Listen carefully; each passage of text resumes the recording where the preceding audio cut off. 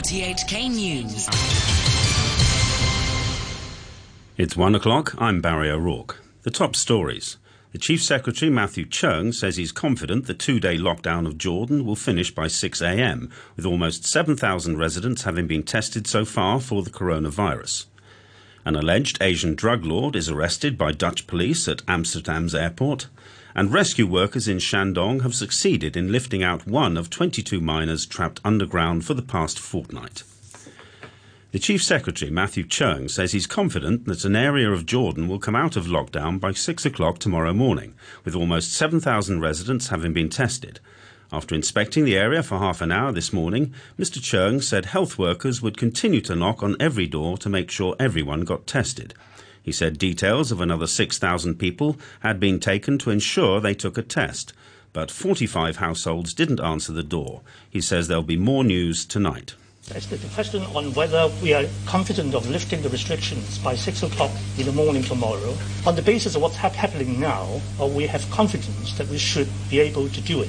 Because we've already done screening for 7,000 people yesterday in terms of testing. I think the number coming out today would be relatively small, so the labs can handle them before, say, close play tonight. So we are pretty certain that given these developments, we can lift the restrictions, as it were, by 6 o'clock tomorrow. Todd Harding has more details on the first day of the SAR's first coronavirus lockdown. Police officers in protective gear began sealing off roads at around 4 o'clock yesterday morning after the government declared a so-called restricted area running east to west from Wusong Street to Battery Street and north to south from Kansu Street to Nanking Street. Jordan is at the centre of a coronavirus outbreak with over 160 cases in more than 50 buildings since the start of the month. Once tested, residents were given a wristband and a bag of supplies, including cup noodles, canned food, bread and face masks. They then had to return home immediately. The aim had been to test 10,000 people before midnight. A government advisor on the pandemic says officials should shorten the time that businesses are notified of an impending lockdown to prevent people fleeing the area. Respiratory disease expert David Hui from the Chinese University told a TV program of his concern that some residents left Jordan early because news of the lockdown was leaked. He said while the operation was efficient with about 7,000 people tested so far, another round might be needed if authorities find a high number of cases. The professor also noted the rise in cases around the Yau Ma Tei wholesale fruit market and said authorities might need to seal that district for testing. Dutch police have arrested the head of one of the world's biggest drugs gangs on a warrant issued by Australia. Tjeerd Lop was detained on a stopover at Schiphol Airport in Amsterdam. Here's the BBC's Steve Jackson. Sir Tjeerd Lop, a Chinese-born Canadian national, is said to be the head of a syndicate known as the Company, which dominates the $70 billion illegal drugs market across Asia. Sir, who is listed as one of the world's most wanted fugitives, was detained on Friday after Dutch police received intelligence about his movements. He's said to have lived in Macau, Hong Kong and Taiwan in recent years. Australian police, who've been tracking his movements and who will seek his extradition, say the syndicate oversees more than two-thirds of Australia's illegal drugs imports. Roundtable lawmaker Michael Tien has rejected comparisons between the storming of Hong Kong's legislature in 2019 and the attack on the US Capitol this month. But speaking on RTHK's Letter to Hong Kong, Mr. Tien criticised those who defended the Hong Kong protesters. He said violence was never a solution and everyone suffered in the end. In the early days of the anti-extradition bill demonstrations, supporters of civil disobedience through destructive action believed it is acceptable to destroy things as long as people are not hurt. Later, this escalated to throwing petrol bombs, setting fires, even to people, and attacking police officers, ostensibly out of self-defense. So again, they feel these actions are justified. In the end, the violence culminated in widespread vigilantism on helpless victims holding different views. CCTV is reporting that rescue workers in Shandong province have succeeded in lifting out one of 22 miners trapped hundreds of meters underground for the past 2 weeks. The man was found in a separate section of the mine of 10 people who've previously made contact with rescuers. He's said to be in a weak physical condition. You're listening to RTHK. The time is 5 minutes past 1.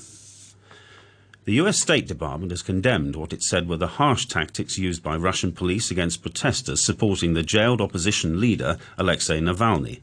A statement urged the Russian authorities to release the detainees, including Mr. Navalny, adding that they had a right to peaceful assembly. Jana Nemtsova, a Russian journalist and social activist who took part in the demonstrations, said she felt compelled to join to show support not only for Mr. Navalny, but for freedom in Russia. Many Russians are really tired of Putin's leadership. They do not see any better future under his leadership. They do not see any career prospects in our country. And I couldn't have stayed at home on this day, and I couldn't have forgiven myself for not having joined the protest today. It was not a political choice for me. It was a moral choice for me. Italy has accused Pfizer and AstraZeneca of serious contract violations after the companies announced they wouldn't be able to deliver their coronavirus vaccines as agreed. The two companies have said they're hamstrung by production problems. Here's the BBC's Risto Puka. The two companies make the main coronavirus vaccines, but they say production problems have forced them to cut the amount of doses they can deliver, in some cases by more than half. In an angry post on Facebook, the Italian Prime Minister, Giuseppe Conte, called the delays unacceptable and said they were doing enormous damage to Italy and other European countries. He said Rome would use all legal means at its disposal, in other words, even sue the companies to make sure they met their obligations. Italy is one of the countries worst hit by the pandemic. Thousands of people across Brazil have demanded the resignation of President Jair Bolsonaro, saying he failed to deal with the coronavirus pandemic. Car and bicycle rallies were held in cities across the country. Here's the BBC's Leonardo Rocha. Protesters criticized the slow rates of vaccination, which only began last week, and blamed Mr. Bolsonaro's stance on the pandemic for a recent surge in the number of deaths. He has repeatedly played down the pandemic and encouraged people to ignore lockdown measures. Hospitals are overcrowded in many Brazilian cities. The situation is particularly worrying in the northern state of Amazonas, where a shortage of oxygen last week cost the lives of many patients who contracted a new, more contagious variant. To sport, and in American football, Patrick Mahomes has been cleared from the NFL's concussion protocol and will be allowed to lead the Kansas City Chiefs against the Buffalo Bills in the AFC Championship game tomorrow morning for a place at Super Bowl 55. Last season's Super Bowl winner and MVP says safety comes first, but he is ready to play. Yeah, I mean, you want to be out there, but you have to go through the protocol and you have to do everything the right way. I mean, you have to look at it long term as much as you look at it short term. And with going to the doctors, talking to all the doctors, and going through the testing, we have the belief that this will be no lingering effects, and that I'll be able to go out there and be myself and be who I am every single week. The NFC Championship is up first, with the Tampa Bay Buccaneers travelling to the Green Bay Packers. The Packers are led by Aaron Rodgers. The Buccaneers led by six-time Super Bowl champion quarterback Tom Brady. You know, the team's worked really hard to put ourselves in this position. Our coaches have done a great job preparing us for this moment. You know, we've really come on strong here the last 6 weeks, played our best football of the year when we needed it the most. The team has done a great job coming together and performing and executing under pressure, you know, 2 road playoff wins. And gives us a great opportunity to go on the road again to beat one of the great football teams in the league. A third win on the road would secure a home Super Bowl for the Buccaneers. No team has ever played a Super Bowl in its own stadium. Premier League giants Manchester City were within 6 minutes of being knocked out of the fourth round of the FA Cup, but fought back late on to beat fourth-tier Cheltenham Town 3-1. Phil Foden was on the scoresheet again. He is City's top scorer this season. Oh yeah, I'm loving it, you know. Yeah, you can ask anyone, you know, there's no better feeling than scoring. Yeah, I'm just enjoying it at the moment, scoring a lot of goals, and I just want to keep scoring because that's what I enjoy. There were wins too for Brighton, Sheffield United and West Ham against lower league opposition, while holders Arsenal went out, losing 1-0 to Southampton. There's a big game overnight when Manchester United face Liverpool for the second time in a week. To end the news, the top stories once again. The Chief Secretary, Matthew Cheung, says he is confident the 2-day lockdown of Jordan will finish by 6 a.m, with almost 7,000 residents having been tested so far for the coronavirus. An alleged Asian drug lord is arrested by Dutch police at Amsterdam airport, and rescue workers in Shandong have succeeded in lifting one of the 22 miners trapped underground for the past fortnight. The news from RTHK.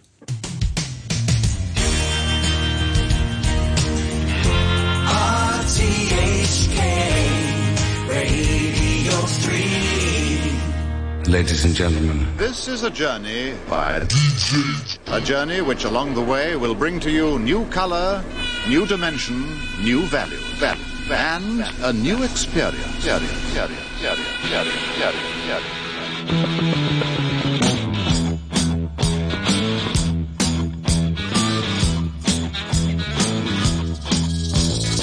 Small Jean Genie snuck off to the city, strung out on lasers and slashback blazers, and ate all your razors while pulling the waiters, talking about Monroe and walking on Snow White. New York's a go-go and everything tastes nice. Poor little greenie. Ooh. Get back on. Jean Genie lives on his back, and Jean Genie loves chimney stacks. His outrageous screams and he bones. But Jean Genie, let yourself go.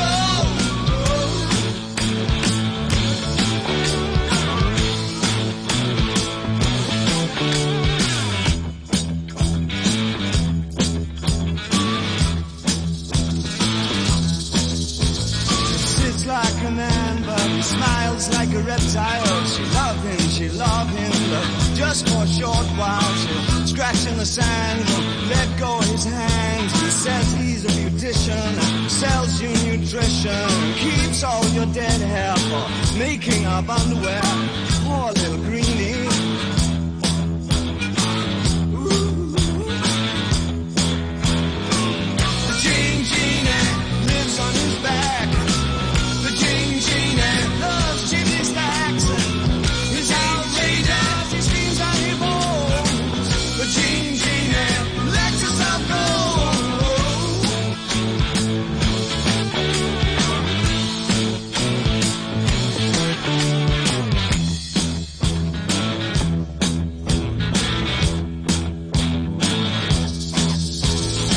So simple-minded, can't drive his module, lights on the neon and sleeps in a capsule.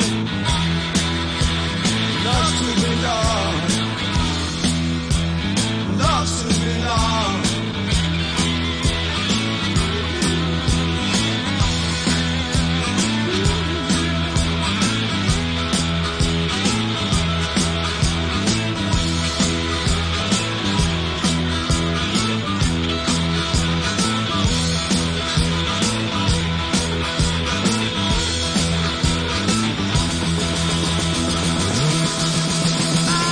The Jean Genie lives on his back.